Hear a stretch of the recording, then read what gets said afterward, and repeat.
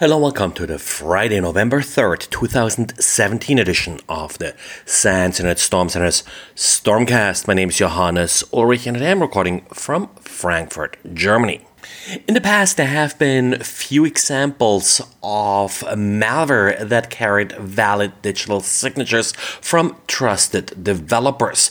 One of the highest profile pieces of malware was probably Stuxnet, but researchers at the University of Maryland took a closer look at digital signatures, looking at a large sample of millions of pieces of malware that they obtained via Symantec. And what they found is that there were actually a number of pieces of malware that did carry valid digital signatures. Out of this very large sample, they found 325 signed pieces of malware. Now, 189 or about 60% of the samples were properly signed. Probably even more concerning is that 136 samples did carry a digital signature that was malformed. Apparently, a lot of anti-malware will not scan a sample if it does carry a known signature, but the anti-malware solution never verifies if the signature is actually valid for this particular sample. So an attacker can essentially just copy-paste a signature from valid software to a malicious program, and the malicious program will now no longer be inspected by your anti-malware solution. This is, of course, a real big concern. The malware would probably still show up with an invalid signature once the user starts it, but quite often you don't really want to get to the point where you allow the user to make a decision whether or not this particular piece of software is malicious. And as far as the valid signatures go, most of them were caused by certificates or actually secret keys that were compromised. A couple of them were also caused by infected developer workstations.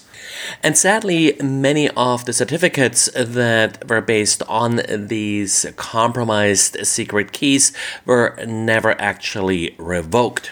And then, of course, there were also a few certificates, about a quarter of them, that were issued by certificate authorities to entities that probably should not have received these certificates in the first place. Part of this was due to identity theft, but others essentially just used shell companies with lookalike names and such in order to trick certificate authorities into issuing these code signing certificates.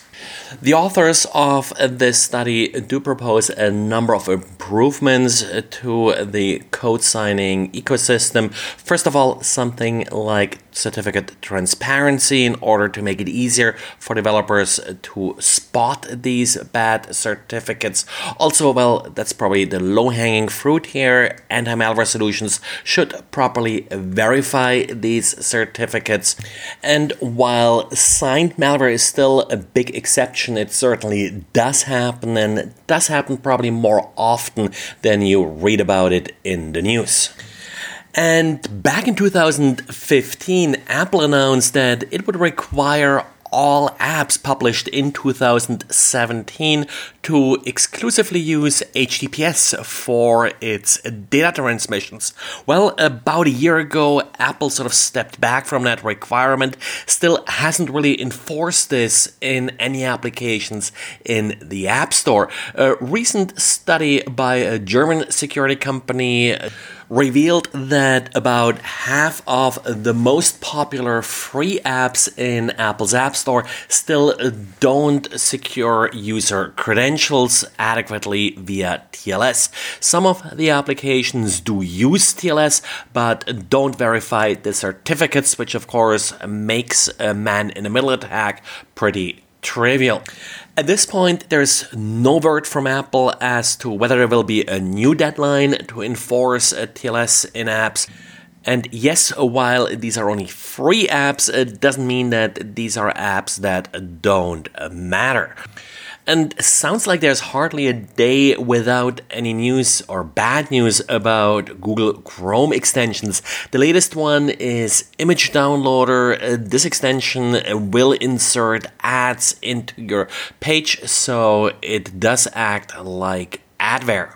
The purpose of the extension is to make it easier to download images from websites, so not sure why you really need an extension like this, and that's probably the best advice. Anyway, go through your Google Chrome or whatever browser you use extensions and make sure you know what your extensions are doing and that you actually need these extensions. And an interesting and maybe somewhat sad study about ransomware shows that actually more than half of the ransomware payments are made by employees, not by their employer.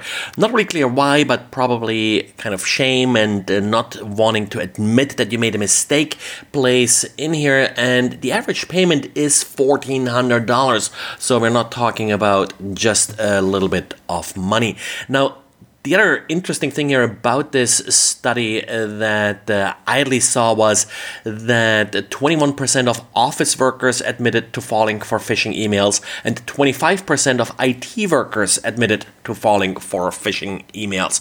You'd think IT workers know better, and I think actually this study really shows that office workers, there may actually be a higher failure rate, but they may not have realized that they're actually clicking on a phishing email. I think the real problem here that sort of combines all of these numbers is that the user is being blamed for clicking on phishing emails. Realistically, well, I've clicked on phishing emails. I don't think you can really identify all phishing emails. As an example, I always bring a reader who actually forwarded us one of those fake court notices that tell you that you're supposed to show up for jury duty or something like this. Well, this particular user actually had a court date on the date noted in the email, just happened to hit them on the right or wrong day. Well, that's it for today, so thanks again for listening and talk to you again on Monday. Bye.